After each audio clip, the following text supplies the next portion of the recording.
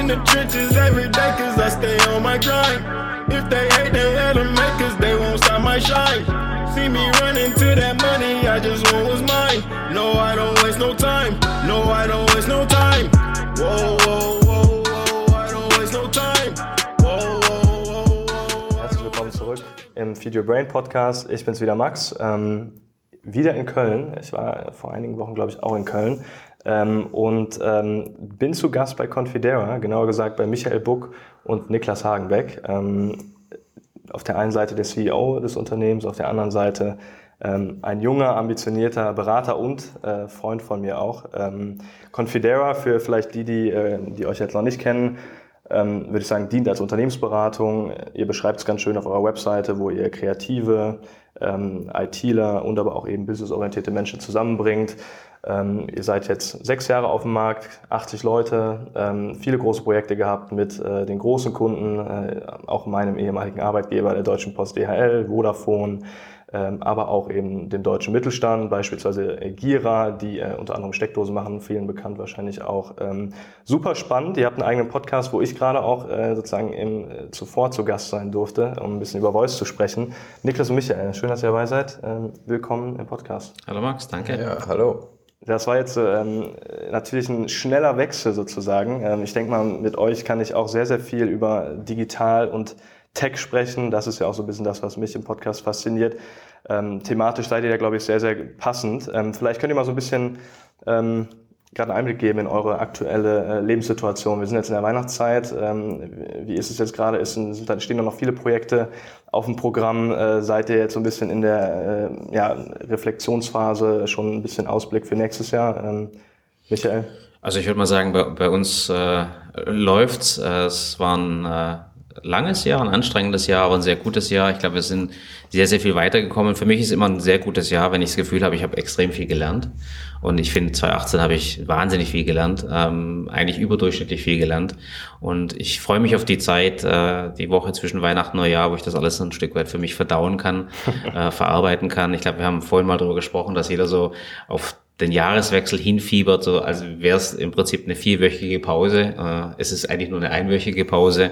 Aber ich freue mich trotzdem drauf, weil es so ein Abschnitt ist und eine gewisse Besinnlichkeit irgendwie immer eintritt. Wenn man die Gänsekeule zwischen den Zähnen hat, dann fühlt man sich eigentlich gut. Und ich fühle mich dieses Jahr speziell gut, wie gesagt, weil ich extrem viel gelernt habe, weil ich nicht negativ aus dem Jahr rausgehe, eher positiv mit allem, was passiert. Du hast das schön gesagt, man kann viel mitgestalten, man muss viel mitgestalten. Das ist das, was ich mir fürs nächste Jahr vorgenommen habe, ein Stück weit aktiver zu sein, lauter zu sein, nicht alles so mitzutragen, weil ich glaube, jetzt ist die Zeit tatsächlich lauter zu sein und Dinge mitzuprägen, damit andere, die heute laut sind, nicht die Oberhand gewinnen. Mhm.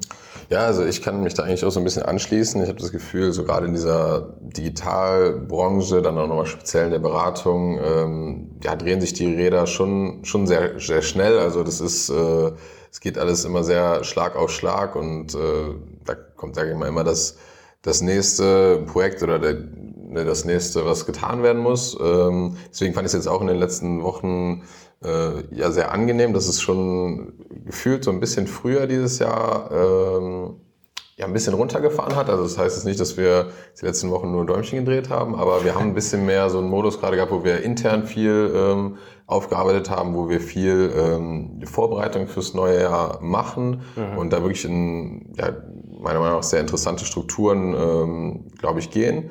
Und ich glaube, die Leute, die mich auch ein bisschen kennen, ich bin schon ein sehr nachdenklicher Mensch und deswegen genieße ich eigentlich auch immer so ähnlich wie Michael auch die Zeit so zwischen den Jahren, weil es ist ja schon immer noch so ein Moment, wo man dann so ins neue Jahr blickt und ein bisschen reflektiert, was habe ich jetzt gemacht, was will ich machen und finde es auch immer angenehm, da halt wirklich bewusst die Zeit auch reinzustecken, mal bewusst einfach nur, ich habe zum Beispiel ich bin sonst jemand, der auch extrem viel Content so konsumiert, beispielsweise über einen Podcast. In den letzten Wochen habe ich bewusst gesagt so, hey, irgendwie gerade mal so genug aufgenommen, lass das mal alles so in dir wirken und das finde ich schon irgendwie spannend, weil das so ein bisschen das ist jetzt nicht nur positiv, das ist auch immer so ein Auf und Ab, dass man mal wieder hinterfragt, warum mache ich denn jetzt gewisse Dinge, aber ich finde es angenehm, das einfach mal wirken zu lassen und deswegen. Cool. Also ich erinnere mich so ein bisschen, wir haben gerade in unserem Unternehmen auch so ein bisschen über diese Zoom-in, Zoom-out-Perspektive gesprochen, die ja oft so ein bisschen vergessen wird. Also Unternehmer sein bedeutet ja auch scheinbar, was man jetzt immer so mehr mitkriegt, auch mal immer wieder rauszuzoomen, was für uns auch wieder ein neues Learning ist und was eher durch Projektgeschäft sowieso immer wieder versuchen müsst, weil ihr natürlich immer wieder Zoom-in die ganzen Projektgeschäfte, die ihr habt, und auch größere Projekte. Trotzdem jetzt mal, um so einen Rückblick zu machen auf 2018, das hilft vielleicht euch ja auch nochmal, um zu reflektieren als in so einem Format. Was sind denn so in der Digitalbranche, was ist so passiert in 2018, beziehungsweise wenn man es ein bisschen runterbrecht, was waren für euch wesentliche Punkte, die in 2018 anders waren als seit in den Jahren davor, und was habt ihr da versucht mitzutreiben? Ich glaube, du siehst einfach in 2018, dass sich die Entwicklung der Erkenntnis bei den Kunden oder bei den Leuten schneller fortschreibt. Also die Zyklen werden schneller, du setzt nicht mehr bei Adam und Eva an, du musst nicht mehr das Grundprinzip erklären, es ist schon viel mehr verstanden. Ich glaube, das ist eine der Dinge, die mir einfach sehr, sehr stark auffallen, dass viele Leute zwischen Erkenntnis und Bereitschaft, was zu tun, liegt nicht mehr viel Zeit. Das ist immer ein guter Indikator für ich sag mal, eine Weiterentwicklung des Themas. Ich glaube, viele Dinge, die dieses Jahr passiert sind, haben ja Gutes und Schlechtes hervorgebracht. Ich glaube, DSGVO ist zum Beispiel so ein Thema, das war so in der ersten Hälfte extrem präsent und es wurde sehr, sehr mystifiziert, und am Ende des Tages ist es eigentlich was Positives und es hat was Positives bewegt für den Nutzer, weil viele Firmen, und da würde ich jetzt keine Namen nennen, aber viele Firmen einfach bis dato extremst negativ und fahrlässig mit Kundendaten umgegangen sind. Und ich glaube, man wird einfach gezwungen,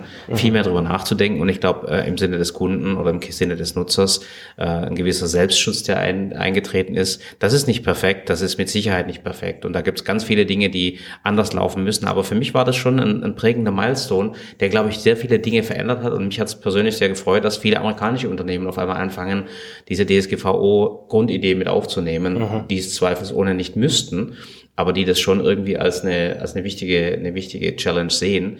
Das fand ich interessant. Ich glaube, wir haben sehr viele interessante Projekte gehabt. Eine der Core-Erkenntnisse für mich dieses Jahr ist, dass die Innovationsgeschwindigkeit signifikant zugenommen hat, dass sich die Innovation stärker vom Menschen getrennt hat, noch stärker. Also das heißt, die Technologie oder das, was die Technologie ermöglicht, hat sich einfach exponentiell weiterentwickelt. Das heißt, die Gap wird größer zwischen dem, was wir als Menschen überhaupt verstehen können und dem, was technisch machbar ist. Und das hat zur Folge, dass wir, ich sag mal, viel mehr überbrücken müssen, also viel mehr überbrücken müssen zwischen den Unterschieden. Und ich habe einfach die Indikation, dass das genauso weitergeht in 2019. Und das ist, glaube ich, auch eine Hauptherausforderung, auf der einen Seite das weiter zu erklären und auf der anderen Seite Möglichkeiten zu finden, wie der Mensch damit besser umgehen kann, dass das einfach passieren wird. Und das ist einfach eine Sache, die wird die nächsten Jahrzehnte passieren, und man kann sich vorstellen, wo das hinführt. Und das beschäftigt einen einfach. Aber ich bin, wie gesagt, sehr positiv dieses Jahr, weil auch unternehmerisch, also unser Unternehmen hat sich gut entwickelt. Wir haben sehr viel gelernt, sehr viel von 2017 umgesetzt, was wir uns vorgenommen haben. Das ist auch immer ein gutes Zeichen, dass man eben nicht ins Leere läuft, sondern dass man das auch tatsächlich nutzen kann und Dinge besser machen kann. Und das haben wir in 2018 wirklich sehr gut gemacht.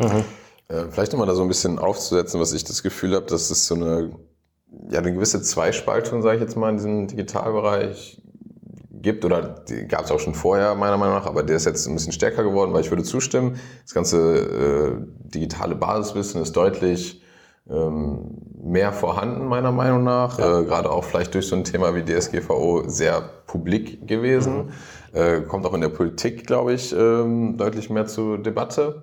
Aber was ich halt finde, ist, dass, wenn ich diese Zweiteilung meine, ist halt, das eine ist für mich so diese grundlegende Digitalisierung, ne? Also ob jetzt Firmen SAP einführen, ob Prozesse digitalisiert werden, ob man Social Media als Kanal nutzt oder eine Breitbandausbau. Das sind so Themen, das ist für mich, finde ich sehr gut, dass da eine gewisse Maturität mehr langsam reinkommt und ein Verständnis für da ist. Aber was mir ein bisschen Bedenken macht, ist halt jetzt, wenn ich das mal diesen zweiten Strang davon sehe, und das hast du ein bisschen angeschnitten mit der Geschwindigkeit, ist halt einfach wirklich die digitale Innovation. Und da meine ich dann wirklich digitale Geschäftsmodelle, Sachen, die erst jetzt möglich werden. Ob es jetzt Themen wie bei euch zum Beispiel Voice sind, über die wir ja bei uns im Podcast beispielsweise sehr viel geredet haben. Und aber halt wirklich auch, wie setze ich das um und mit was für einem Mindset gehe ich da dran? Und da habe ich das Gefühl, dass sich jetzt gerade Unternehmen sehr stark halt auf so klassische Digitalisierungsprojekte stürzen, weil das ist verstanden, ja, wenn wir unsere Dateimanagementsystem digitalisieren und irgendwie unser ERP-System auf den neuesten Stand bringen, dann sind wir so und so viel Prozent effizienter. Ja. Und das ist auch, wie gesagt, das ist wichtig und gut, aber ein bisschen vernachlässigen so, was ist so die nächste große Welle? Ne? Was ist irgendwie wirklich was grundlegend ein anderes Geschäftsmodell sein könnte, was mich disruptieren könnte? Und da dann nicht nur darüber nachzudenken, sondern wirklich die Methodiken, das ist auch so ein Buzzword, dann immer jetzt mal dieses große Wort, agil zu arbeiten. Und da habe ich persönlich auch sehr viel zugelernt, weil das ist eine Sache, wir sagen das manchmal so ein bisschen scherzhaft, so eine Zettelchen zu kleben, einen Hoodie zu tragen und auf Sandsäcken und so rumzusitzen. Aber dieses Prinzip wirklich zu verstehen und wirklich nutzerzentriert und schnell rauszugehen, schnell zu testen, dieses Mindset zu haben, ist, glaube ich, in Deutschland immer noch viel zu wenig angekommen. Und ich glaube, das wird von wenigen Unternehmen sehr, sehr gut gemacht und die haben auch einen enormen Impact zurzeit. Da sind schon viele aus dem amerikanischen Bereich, einige aus dem chinesischen Bereich. Und es gibt auch ein paar Deutsche, die da mitmischen, aber in der breiten Masse in Deutschland, finde ich, ist das einfach noch nicht stark genug angekommen. Also klar, das ist, glaube ich, was wir gerade beobachten. Ne? Die Frage wird ja immer wieder gestellt und die würde ich auch mal direkt an euch weitergeben. Einfach auch jetzt aus dieser Sicht. Vielleicht noch mal einen Schritt zurückzunehmen, bevor ich die Frage stelle. Für alle, die sich jetzt gerade wundern, warum wir in der Konstellation hier sitzen. Ganz spannend, weil die zwei machen eben auch den Podcast. Und das ist eben genau das Thema, dass man hier zwei verschiedene Sichtweisen hat. Ne? Nicht, dass du älter bist oder viel älter bist, Michael. Ich kann den Fakt nicht leugnen. Aber ich glaube, die gewisse Erfahrung bringst du eben schon mit, auch aus der Zeit du warst ja vorher bei Dell, glaube ich, ne? Auch für Großprojekte verantwortlich. Und dementsprechend ist, glaube ich, diese Sichtweise ganz cool. Da möchte ich gerade mal ein bisschen tiefer reingehen. Jetzt ist ja gerade so ein bisschen die Frage, so wie entwickelt sich Deutschland jetzt weiter? Wir haben eigentlich die Plattformmodelle haben wir verpasst. Wir sind nicht mehr der große B2C-Betreiber, weil ihr gerade davon spracht, auch wie jetzt eure Kunden beispielsweise das Thema Digitalisierung angehen, hat mich das immer interessiert. Glaubt ihr denn bewusst daran oder glaubt ihr noch daran, dass wir vielleicht auch durch den Mittelstand heraus nochmal ein Unternehmen haben werden, die oben in den Top 20, Top 30 mitspielen werden, vom Wert jedenfalls des Unternehmens? Oder glaubt ihr, der Zug ist abgefahren? Was ist da euer Einblick? Vielleicht, Michael, kannst du mal Ich würde es ein bisschen anders betrachten. Also ich würde sagen, die Infrastrukturfirmen und Positionen sind besetzt. Ne? Es gibt im Prinzip bestimmte Ökosysteme, die haben sich einfach gebildet, die werden, administriert von Amazon, Apple, Microsoft und Google. Ich glaube eher, wir sind gefragt, die Operating-Systeme zu bauen. Und ich glaube, da gibt es tatsächlich was. Und da meine ich jetzt nicht das Microsoft Windows, sondern ich meine die Operating-Systeme, wie man mit dieser Art von Infrastruktur bestmöglich umgeht. Und ich glaube, da kann der Mittelstand enorm viel dazu beitragen. Nicht nur der Mittelstand, sondern ich glaube auch, die Legislative bei uns. Ich glaube auch jeder Einzelne als Mensch. Ich glaube, wir sind prädestiniert dafür, die Operating-Systeme zu bauen. Und ich möchte es nicht den Infrastrukturfirmen überlassen. Die könnten das auch, aber für mich hätten die nicht die richtigen ethischen Maßstäbe. Ich möchte es auch nicht China überlassen, aus denselben Gründen. Ich möchte, dass Europa, das ist für mich eine Riesenchance für Europa, eine Perspektive entwickelt, wie diese Infrastruktur bestmöglich im Sinne der Menschen genutzt werden kann. Und da sehe ich den größten Mehrwert drin. Ich glaube, dass sich in dem Bereich sehr viele Firmen hervortun werden, die das Potenzial haben, Unicorns zu sein, aber nicht in dem Sinne von der Infrastruktur. Ich glaube, die Themen sind einfach besetzt. Ich glaube wirklich mehr, wie ich das nutzerzentriert mit Leben füllen kann. Und da, glaube ich, gibt es einen Riesenplatz, wie man zum Beispiel das ganze Thema Mittelstand in die Zukunft bringen kann. Also sprich, als größter Arbeitgeber Deutschlands zum Beispiel, was sind die Dinge, die, da ein Mittelständler hat? Ich glaube, der größte Fehler, den man machen kann, wäre, diesen Infrastrukturfirmen nachzueifern, versuchen, jetzt nochmal eine Infrastruktur, nochmal Ökosysteme zu erdenken. Das ist total Nonsens. Das ist einfach, die Gravitation der Menschen hat sich da schon entschieden, wo es hingeht. Ich glaube wirklich, das mit Inhalten zu füllen, mit Regeln zu füllen, die im Sinne der Nutzer Sinn machen. Ja. Und dann kann man die Infrastruktur nutzen. Ganz ehrlich, dann ist es ein Stück weit wie die Bundesnetzagentur, ne? Die verwaltet die Netze, die Telekom-Netze, die Infrastrukturnetze, die Schienennetze werden irgendwie als Infrastruktur wahrgenommen. Die kann man mieten. Ja, aber was dann in diesen Netzen passiert, was auf diesen Schienen passiert, ist nochmal totale Gestaltungssache. Und genauso sehe ich im Prinzip die Anbieter heute versus das, was wir gestalten können. Wenn du das noch erlaubst, ein Satz. Klar. Wenn wir wirklich versagen, dann ist Infrastruktur und Operating System in den Händen von den heutigen Anbietern. Und das darf nicht passieren, meines Erachtens. Man muss wirklich versuchen, das zu trennen. Und dann habe ich auch wirklich eine Chance, ich sag mal, das nachhaltig, langfristig mitzugestalten.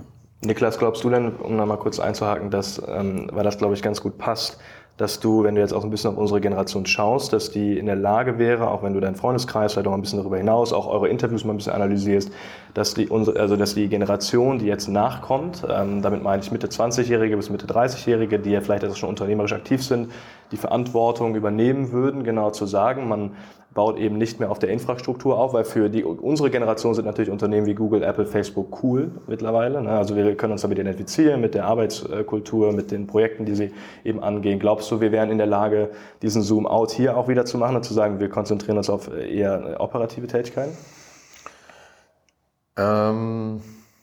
Also vielleicht erstmal eine Sache. Ich glaube schon, dass diese Operating-Systeme, die der Michael jetzt angesprochen hat, in den nächsten 5 Jahren oder so vielleicht einen super relevanten Bereich einnehmen könnten für den deutschen Mittelstand. Ich glaube, dass, was ich eben noch angesprochen habe, wenn wir es schaffen, wirklich, und da bin ich immer fasziniert, weil, ich glaube, das ist ja mittlerweile auch sehr bekannt, so Innovators Dilemma. Es ist sehr schwer, sich selbst zu disruptieren. Man hat immer höheren Druck im Kerngeschäft und so weiter, kennen wir, glaube ich, fast alle. Aber was ich immer so denke, so wenn man auch einen Mittelstand sieht, die jetzt gerade wirklich denen es finanziell noch den meisten zumindest sehr gut geht, da zu sagen, einen geringen Teil mal abzukapseln und wirklich in einen super innovativen Bereich zu stecken. Das ist halt wirklich wie, als ob man... weil man hört das ja oft so, Startups sind gefundet, 1 Million, 2 Millionen, 3 Millionen, das ist ja schon nicht wenig Geld am Anfang und ich glaube, das kann fast jeder Mittelständler, also die größeren zumindest, sich erlauben, vielleicht sogar 1 oder 2 von diesen Projekten mal ins Leben zu rufen, die wirklich eigenständig loszulassen. Das glaube ich mal zum einen, wie man es wirklich auch erreichen kann. Und jetzt nochmal von den Inhalten glaube ich, dass dieses Operating System in den nächsten Jahren sehr relevant sein wird.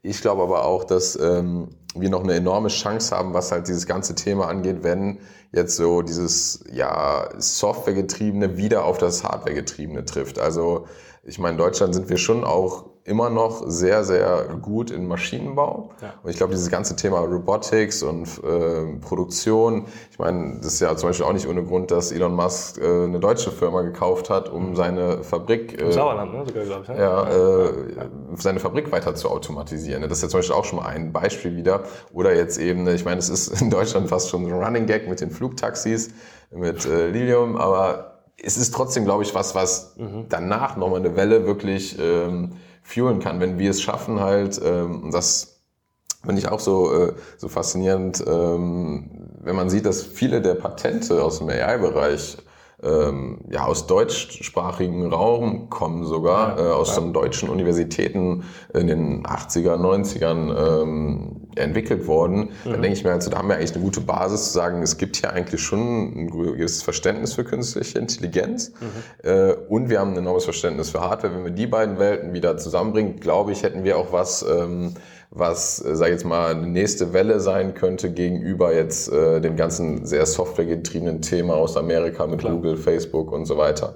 Also das ist sowas, wo ich glaube, ich denke, da könnte Deutschland echt, sag ich mal, so ein Comeback feiern. Also was heißt Comeback? Wir sind ja noch nicht komplett am Boden, aber ich glaube, man nochmal eine neue, sehr starke Innovationswelle hervortreten und dann glaube ich auch, dass wir Unternehmen entwickeln können, die halt wirklich 20 in den Top 20 oder so weiter der Welt sind. Und wenn ich mir, ich bin jetzt ein bisschen abgekommen ich bin ja eher nochmal auf die Ursprungsfrage eingegangen, aber wenn du jetzt sagst, wenn ich mir meinen Freundeskreis angucke oder auch die Leute, die wir interviewt haben, ich glaube, es gibt definitiv viele Leute, die was bewegen wollen. Wir müssen es halt wirklich schaffen, in Deutschland das besser zu bündeln.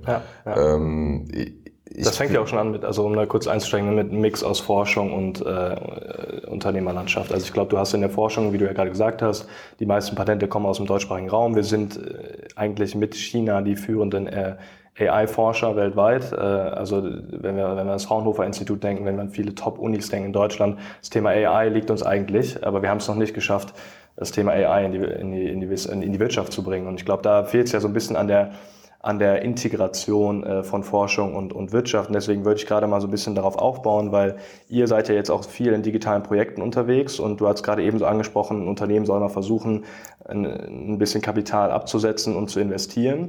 Glaubt ihr jetzt aus den Projekten, die ihr macht, dass es sinnvoller ist ganz unabhängig, ob Mittelstand, Großkonzern oder vielleicht auch kleinere Unternehmen, die ihr begleitet habt, zu sagen, man baut eigentlich digitale Projekte, kapselt die ab von dem wesentlichen Geschäftsbereich und macht sozusagen vielleicht sogar eine eigene Gesellschaft? Oder glaubt ihr, es muss schon eingebunden werden in die Kultur und aber auch in die geschäftlichen, operativen Gegebenheiten in einem Unternehmen? Wie hast du das mitgenommen, Michael?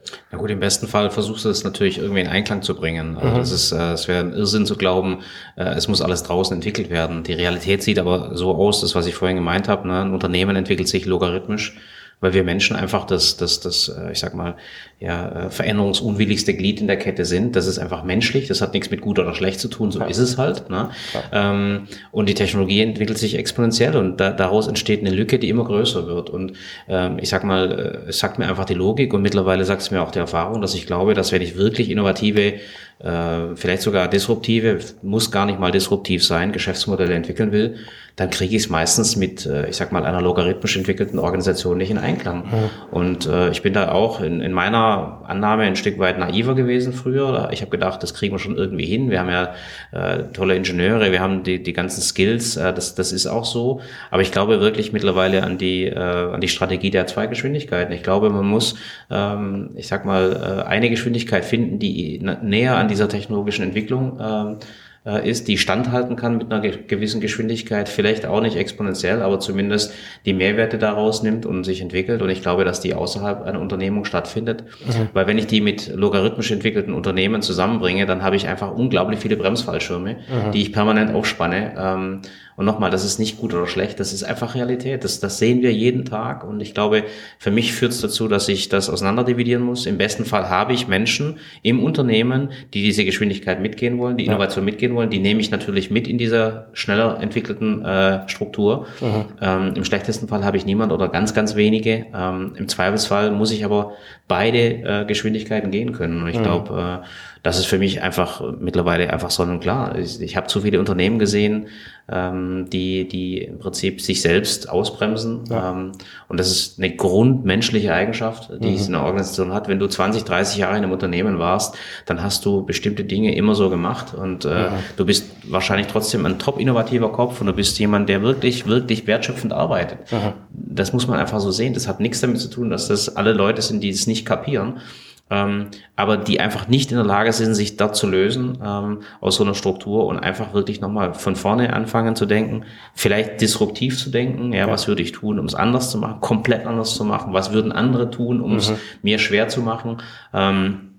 Ich glaube, du musst auch Körperschaften finden, wo du sehr junge Menschen, innovationsbegeisterte Menschen gewinnen kannst, halten kannst. Ja. Und ich glaube, das wird großen Unternehmen schwerer und schwerer fallen, weil die Hierarchien einfach so vorgegeben sind. Und wie Niklas gesagt hat, da hilft es mir nichts, wenn ich einen Raum anmiete, wo dann Leute auf dem Sandsack im Hoodie sitzen und meinen, cool zu sein. Das ist nicht das, was wir meinen, sondern es geht darum, diese technologisch sehr, sehr schnell sich entwickelnde Geschwindigkeit in irgendeiner Form in Wertschöpfung umzumünzen, um was Vernünftiges für die Firma auf die Beine zu stellen. Und um deine nächste Frage zu antizipieren, wird das jemals zusammenkommen? Ich sehe die Chancen immer schwieriger, dass das jemals zusammenkommt, gerade aus diesen Gründen, die ich genannt habe. Aber ich glaube auch ehrlich gesagt nicht mehr, dass es der Anspruch sein muss, dass es zusammenkommt. Ich glaube, das ist ein Plan B, das ist eine Versicherung, das ist, wie immer man das nennen will, einfach etwas, was zukünftig einen enormen Anteil der Wertschöpfung beitragen wird, das Unternehmen besser machen wird, schneller machen wird. Und ich kann da jedem nur die Daumen drücken, dass das Kerngeschäft immer weiter gesund bleibt und vielleicht auch parallel sich trotzdem gut entwickelt. Das sind keine Doomsday-Theorien, sondern versucht einfach daraus eine vernünftige Versicherung zu generieren. Und ich glaube, man muss einfach auch investieren. Ich glaube, Niklas hat es vorhin gesagt, das eine passiert nicht ohne das andere. Und ich meine, du hast vorhin KI oder Artificial Intelligence erwähnt. Ja, ich meine, Deutschland als Standort investiert in den letzten, 7 Jahren bis 2025 3 Milliarden Euro. Ja, China wird im gleichen Zeitraum 150 Milliarden Euro investieren in künstliche Intelligenz. Man muss einfach auch ein Stück weit Waffengleichheit herstellen. Ne? Also das heißt, das passiert nicht von ungefähr. Und ich glaube auch bei Firmen, wenn man das mal runterbricht, man muss einfach jetzt, wo, ich sag mal, die finanziellen Mittel da sind, auch anfangen, wirklich zu investieren, und zwar smart zu investieren, damit man irgendwie eine Chance hat, da mitzuhalten. Und ich glaube, das ist einer der größten Irrglauben, den wir heute haben, dass man marginal investiert. Ob das jetzt als Regierung ist oder ob das als Unternehmen ist, spielt keine Rolle. Um in diesem Spiel mitspielen zu können, das wird nicht funktionieren. Das wird einfach nicht funktionieren. Genau, und vielleicht da nochmal so ein bisschen drauf einzugehen, auch mit diesem Investitionsgedanken, vielleicht kann man das auch so ein bisschen, haben uns da eigentlich auch ein bisschen mit auseinandergesetzt, ein bisschen Literatur auch zu verglichen. Und wir reden jetzt ja nicht davon, dass man auf einmal 50% seines kompletten Investitionsvolumen in etwas komplett risikoreiches, super innovatives stecken soll, auf keinen Fall. Aber wir reden halt hier von 10% vielleicht. Und das mag dann auch in absoluten Zahlen schon eine große Summe sein, aber man muss jetzt halt mal im Verhältnis setzen, was man sich da für eine Möglichkeit vielleicht mit aufbaut. Und ich glaube, das ist dann wieder gerechtfertigt. Und um nochmal eben auf den Aspekt einzubekommen, den du gesagt hast, Technologien entwickeln sich exponentiell und das hat auch zu Bedeutung, dass, weil ich glaube, dass vor allem die Zukunft auch in wirklich sehr kleinen Teams teilweise gestaltet wird, ne? Also in kleinen softwaregetriebenen, produktgetriebenen Teams. Und das hat halt auch zum Einfluss, dass die Leute, die wirklich eine enorme Geschwindigkeit gehen können, die sehr innovativ denken, auch einen enorm hohen Impact haben können in so kleinen Teams für den Startpunkt von so einer Technologie. Ja. Wenn man es dann nachher ausrollt, weil das ist jetzt nochmal so ein bisschen, um dem auch entgegenzuwirken, dass dann sagt, ja gut, dann ist ein Team von 10 Leuten oder so und die machen jetzt hier nur die Technologie und alle anderen sind unnötig. Nein, glaube ich nicht, aber ich glaube halt, dass der Startpunkt so gesetzt werden muss. Ich glaube, dass wenn es dann ausgerollt wird, dann werden auch enorm viele Jobs wieder benötigt, um diese ganze Struktur an den Markt zu bringen, um Service zu leisten und so weiter.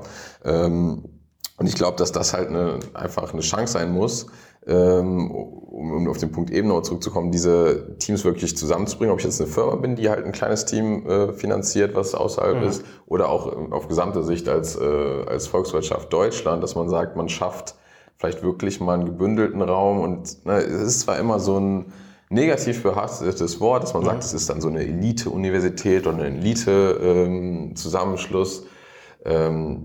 Ja, ist es dann vielleicht ein Stück weit auch, aber ich glaube, da kommt dann wirklich was zusammen, wo du aus verschiedenen Disziplinen enorm gute Leute zusammenbringst, die aber eben die Chance haben, wirklich diese Technologien zu entwickeln, die dann auch eine ganze Wirtschaft fliegen lassen können. Also ich glaube, da kommen wir einfach nicht drum herum, und das sieht man in den USA, da sind es auch nicht irgendwie die Bandweite von 1000 Unis, die permanent was raushaut, sondern das sind irgendwie 10 Unis oder so, die einfach sich rauskristallisiert haben, die enorm gute Leute anziehen. Und da gibt es natürlich eine gewisse Selektion, da müssen wir dann halt gucken, dass man in der Bildung, gerade in der frühen Bildung, halt es schafft, das ist natürlich auch immer sehr, sehr schwierig, aber eine gewisse Chancengleichheit zu erstellen, dass es halt nicht nur für einen gewissen Teil der Gesellschaft überhaupt zugänglich ist, aber dann halt eben zu sagen, da muss eine gewisse Bündelung von diesen von Talenten passieren und dann halt da anzusiedeln, eine Forschung und aber auch unternehmerisches Denken. Und dann glaube ich, dass es sehr wohl auch in zum Beispiel 5 Jahren möglich ist, dass wir so sehr innovative Zentren in Deutschland aufbauen können. Spannend. Also ich finde, du hast gerade USA angesprochen, natürlich als Elite-Markt der Unis, Stanford, MIT, Harvard, die kennen wir alle. Wenn wir aber auch ein bisschen in die nordischen Länder gucken, Schweden, da gibt es ja auch schon ein paar Beispiele, die wir uns jedenfalls mal anschauen könnten. Natürlich hast du da ganz andere Klassengrößen, die dann auch wieder natürlich andere Lehre ermöglichen. Aber vielleicht, um mal hier so ein bisschen diesen Mix aus Unternehmen und aber auch gesellschaftlich zu schlagen, mal so eine Frage in die Runde sozusagen. Was glaubt ihr, welche Bedeutung hat Skillset im Vergleich zur Organisationskultur? Weil wir sind ja gerade so in dieser Dynamik, dass wir glauben, du hast es eben angesprochen, ne, wir haben Top-Ingenieure, die müssten sich ja eigentlich richten. Aber auf der anderen Seite hat man das Gefühl, die Ingenieure von gestern haben vielleicht nicht die Unternehmenskultur von morgen. Also in welchem Verhältnis steht das heutzutage? Wie viel Unternehmenskultur muss da sein, um überhaupt die richtigen Skillsets zu fördern? Ich weiß gar nicht, ob Unternehmenskultur so der Begriff ist, der mir da einfällt. Also ich meine, es ist zweifelsohne so, dass es neue Skillsets gibt, die man lernen muss, die akademische, Grundstruktur heute noch nicht so rausbringt. Also das heißt in Massen. Ne? Ich meine, wir hatten ja den Tom Bachem da, der die Code University macht. Ich glaube, die reden jetzt im Moment von 150 Menschen, die, ich sag mal, das Coden lernen, wie viele auch immer den Abschluss machen. Ich kann dir die Referenzzahl geben an der TU in Köln. Da hast du pro Jahr ungefähr 15 Abgänger, die wirklich, ich sag mal, programmieren können. Das sind dann Softwareentwickler, 15 pro Jahr. Ich sag's nochmal. Von ungefähr 180, die anfangen. Also sprich, die Rate der Leute, die auf den Markt kommen, die zum Beispiel Softwareentwicklung können. Und da hast du noch ein paar Wirtschaftsingenieure, die können ein bisschen entwickeln. Klar. Aber am Ende des Tages hast du einfach eine enorme Verknappung von diesen Ressourcen, die dir helfen könnten, bestimmte technologische Themen umzusetzen. Da kannst du eine Kultur haben, die ist noch so gut. Am Ende des Tages brauchst du diese Art von Reskilling. Ne? Und jetzt könnte man natürlich als Unternehmen hergehen und sagen, ich habe Produktivkapital, ich habe viele Menschen, ich habe viele Mitarbeiter.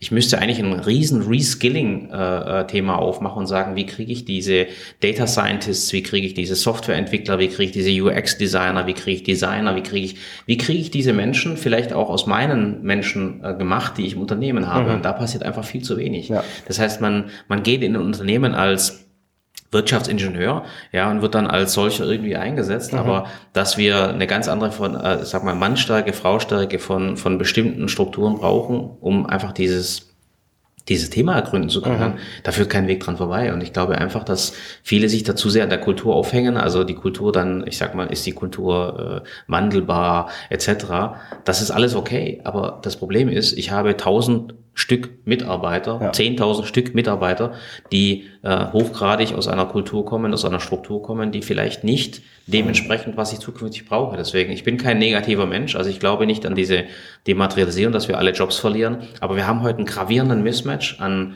Rollen, an Funktionen von Menschen, die wir gebraucht haben in einer Phase, wo wir Dinge ich sag mal, ausgebeutet haben. Und wir werden eine andere Art von Struktur von Menschen brauchen, um neue Dinge zu ergründen. Und diesen Wandel, den müssen wir irgendwie hinkriegen. Und das sehe ich halt heute ein Gap, eine Lücke zwischen dem, was wir haben und dem, was wir brauchen. Verstehe. Jemand muss diese Lücke schließen. Und das können Unternehmen zum Teil sein. Das muss im Prinzip ein Kraftakt sein, den die Gesellschaft stemmt. Das muss die Politik mitentscheiden, die Weichenstellungen geben. Aber ich glaube halt einfach, das Einfachste tatsächlich ist, dass die Unternehmen eine riesen Reskilling-Aktivität auf den Weg bringen, die aus den Mitarbeitern, die heute tolle Mitarbeiter sind, einfach ein Stück weit anders geskillte Mitarbeiter macht. Ja. Und das wird mit vielen Mitarbeitern wird das funktionieren. Ich habe das ein bisschen beim Masterplan auch mitbekommen. Ne? Also genau den Schritt zu sagen, man macht über E-Learning, versuchst du eine Möglichkeit zu schaffen, digitale Bildung neu zu wandeln in Unternehmen. Also es ist, glaube ich, schon was wesentlich gerade beschäftigt, die Story, dass ich dich unterbrochen habe.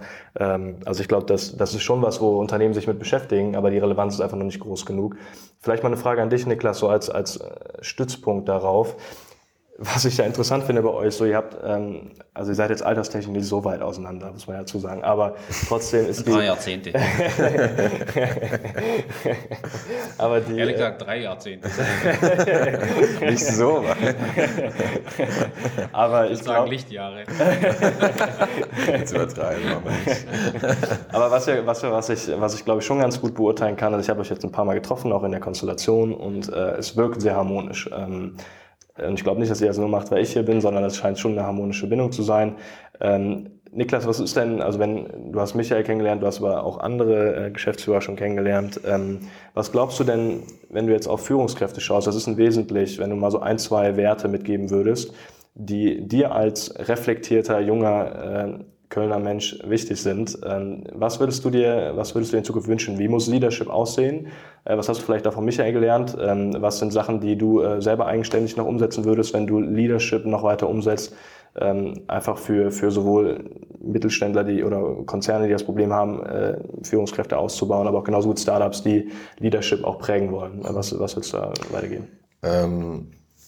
Ja, also ist, glaube ich, ein sehr spannendes Thema. Das haben wir, glaube ich, auch schon so ein bisschen mit Florian Feltes besprochen, der ja in dem Bereich wirklich auch lange geforscht hat. Und das hat mich auch wirklich nochmal sehr angeregt, über das Thema nachzudenken.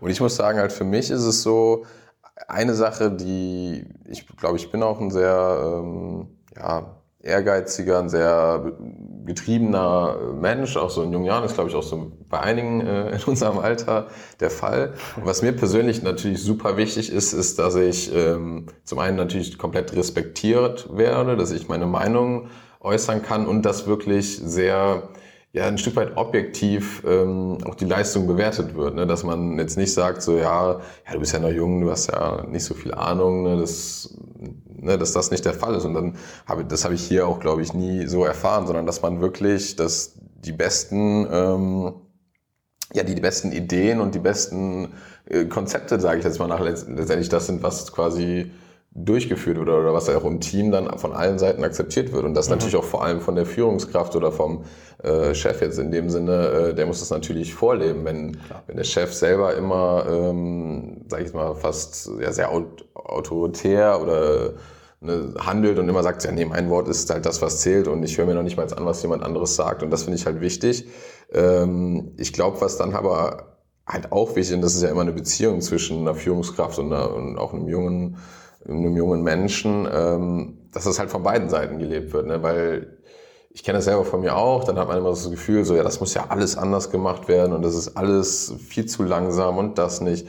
Wenn man dann aber halt auch mal reflektiert, die Meinung von der Führungskraft mit Erfahrung dann auch gesagt bekommt, muss man das dann vielleicht auch mal akzeptieren, dass da eine gewisse Erfahrung mitstrebt. Und da hilft natürlich enorm, dass man gewisse Erfahrungen dann auch zusammen nochmal durchlebt, wo vielleicht die Führungskraft sagt, das habe ich zwar schon 20 Mal gesehen, aber das dann halt nicht von vorne weg direkt, sage ich mal, abblockt, sondern sagt gut, man erlebt das auch nochmal als mit seinem vielleicht jüngeren Mitarbeiter nochmal zusammen und so bin ich zumindest, wenn ich es mal selber erlebt habe, dann stehe ich da halt auch viel mehr, wenn ich gemerkt habe, das habe ich gemerkt.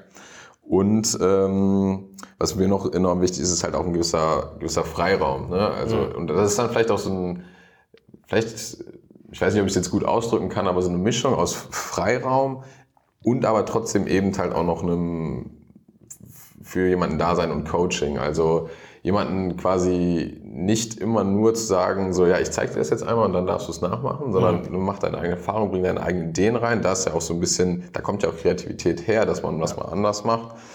Aber eben dann halt auch trotzdem da zu sein und wirklich gezieltes Feedback zu geben und sich wirklich mit Einzelpersonen auch mal auseinanderzusetzen. Ne?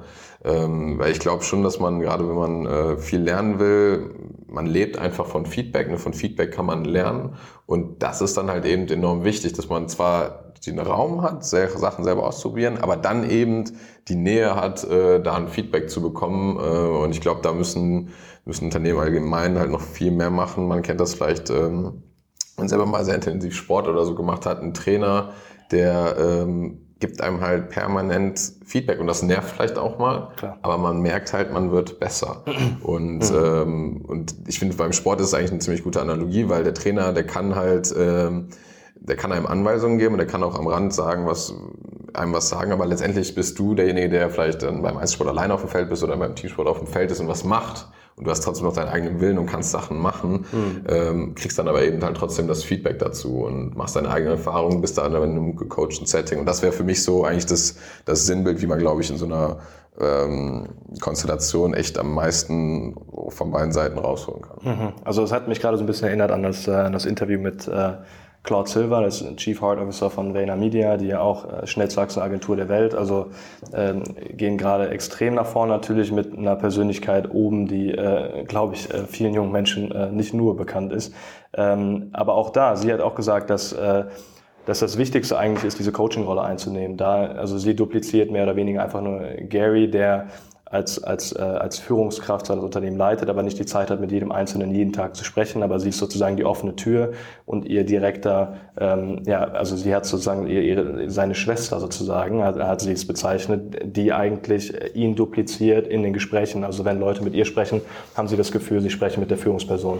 Und das ist was glaube ich, einzigartig ist, was ihr in der Form auch sehr, sehr toll lebt, dass man, also ich kenne wenig Unternehmen, die diese Mischung auch so leben, wie ihr das jetzt tut in dem Format. Vielleicht, um jetzt so in diese letzten Fragen zu kommen, in so die letzten Q&As, weil wir auch zeitlich, glaube ich, gut dabei sind. wenn ihr ein Buch empfehlen dürftet, jeder, was euch inspiriert hat über die Unternehmenszeit, Unternehmerzeit auch bei dir, Michael, was wäre das? Was wäre das im Buch? Das ist schwierig, weil sich das in Phasen bewegt, aber ich sag mal, The Hard Things von Andreessen Horowitz finde ich sehr gut, wenn man als Unternehmer denkt, weil es einfach nochmal das hervorbringt, was es tatsächlich, ich sag mal, wie schwierig das ist und welche Schwierigkeiten es geben kann. Wer das Buch nicht gelesen hat, der hat nicht richtig verstanden, wie hart das wirklich sein kann und wie es dann nachher, ich sag mal, toll aussieht, wenn man es geschafft hat, aber der Weg dorthin, wie steinig der wäre. Und das muss sich, glaube ich, jeder angucken und wirklich, wirklich das wollen, wenn man zum Beispiel sich selbstständig macht, weil das ist im Zweifelsfall das, was auf einen zukommt. Cool. Und das zweite wäre jetzt ein aktuelles Buch von dem Dirk von Gehlen. Das ist ein Redakteur der Süddeutschen Zeitung, habe ich jetzt auch als Weihnachtsgeschenke verschenkt. Das Pragmatismusprinzip, das ist ganz einfach, das hat einen gewissen Mehrwert, weil es dir eigentlich erklärt, wie Menschen lernen und wie Menschen auch vergessen zu lernen und vielleicht einfach mal verschiedene, manchmal provokative Sichtweisen der heutigen Zeit dir vorgibt und Spiegel vorhält und das finde ich eigentlich ein sehr lesenswertes, sehr einfach lesenswertes Buch und die beiden würde ich nehmen. Ansonsten ist es natürlich schon so, dass man aus dem Tag heraus viel mehr lernt, einzelne Stories sich zieht. Aber für diejenigen, die ein Buch konsumieren wollen, ist das, glaube ich, schon meine Liste für dieses Mal. Top. Dein Lieblingsbuch? Ja, also ich bin echt schon so ein Buch-Fan. Ich finde es echt super schwierig, jetzt auf eins runterzubrechen. Du musst dich auf eins beschränken, sorry. Darf ich eins nennen und es mein Lieblingsbuch, trotzdem zwei andere dann noch damit direkt danach. Aber ich würde schon, also ich glaube... Das nächste Getränk geht auf dich. Okay, für jedes Buch, was ich nenne, muss ich jetzt ein Getränk raushauen. Ich würde, glaube ich, sagen... Das mein Lieblingsbuch oder das Buch, was mich am meisten so zum Nachdenken angeregt hat, war von Viktor Frankl, Man's Searching for Meaning. Ich weiß nicht genau, wie der deutsche Titel ist, aber gibt es, glaube ich, auf jeden Fall auch auf Deutsch, weil es einfach sich mit dem Fundamentalsten meiner Meinung nach auseinandersetzt. Warum mache ich wirklich, wie nutze ich mein Leben, warum mache ich das, wie gehe ich überhaupt damit um, wie gehe ich mit Leid um, einfach enorm wichtig, meiner Meinung nach, dass man das hat, so als Grundbasis, egal was man inhaltlich macht oder so, dass man sich einfach im Klaren ist, warum mache ich Dinge und wie gehe ich halt wirklich auch mit schwierigen Zeiten um. Dann 7 Habits of Highly Effective People als eher so eine Art Operating System, ne? Wie kann ich in mein Leben effektiv oder auch positiv gestalten. Und inhaltlich muss ich auch sagen, fand ich Homo Deus auch hat mich enorm geflasht. Es sind jetzt zwar 3, aber wenn ich mich auf 1 runterbrechen müsste, würde ich wirklich auf Man's Searching for Meaning gehen. Weil ich glaube, und fällt mir gerade nochmal ein, das hatte ich eben bei diesem Thema Unternehmenskultur versus Skills nochmal im Kopf, dass für mich wirklich auch in der Basis das Mindset halt auch einfach enorm wichtig ist. Ne? Und dann ist es vielleicht schon ein Unternehmenskulturthema, aber weil die Skills verändern sich einfach so schnell, ich glaube, du musst halt einfach eine Wissbegierigkeit haben, eine Neugier, eine Offenheit als Person, um wirklich dich auch neuen Sachen immer wieder zu stellen. Ich glaube, also da gehe ich sehr stark von aus, dass ich in meinem Leben einfach sehr viele verschiedene Sachen noch lernen muss, damit ich weiter innovativ bleiben kann. Cool. Super spannend. Ich glaube, wir haben es ganz gut runtergebrochen auf viele wesentliche Punkte. Danke euch für die Zeit. Super spannend, auch mal 2 wirkliche Digitalexperten und aber auch trotzdem Menschen eben am Tisch zu haben, die sich auch mit der Gesellschaft dann beschäftigen. Danke euch 2 für die Zeit, auch für das spannende Duo. Und ich kann allen nur mal empfehlen, bei euch vorbeizuschauen im Podcast Digitaler Unternehmermut, überall zu finden, sogar auf Alexa. Also sehr, sehr spannend, was ihr macht. Ich denke mal, mit euch 2 kann man auch in welcher Form auch immer in Kontakt treten. Danke euch für die Zeit. Danke, Max. Ja, vielen Dank.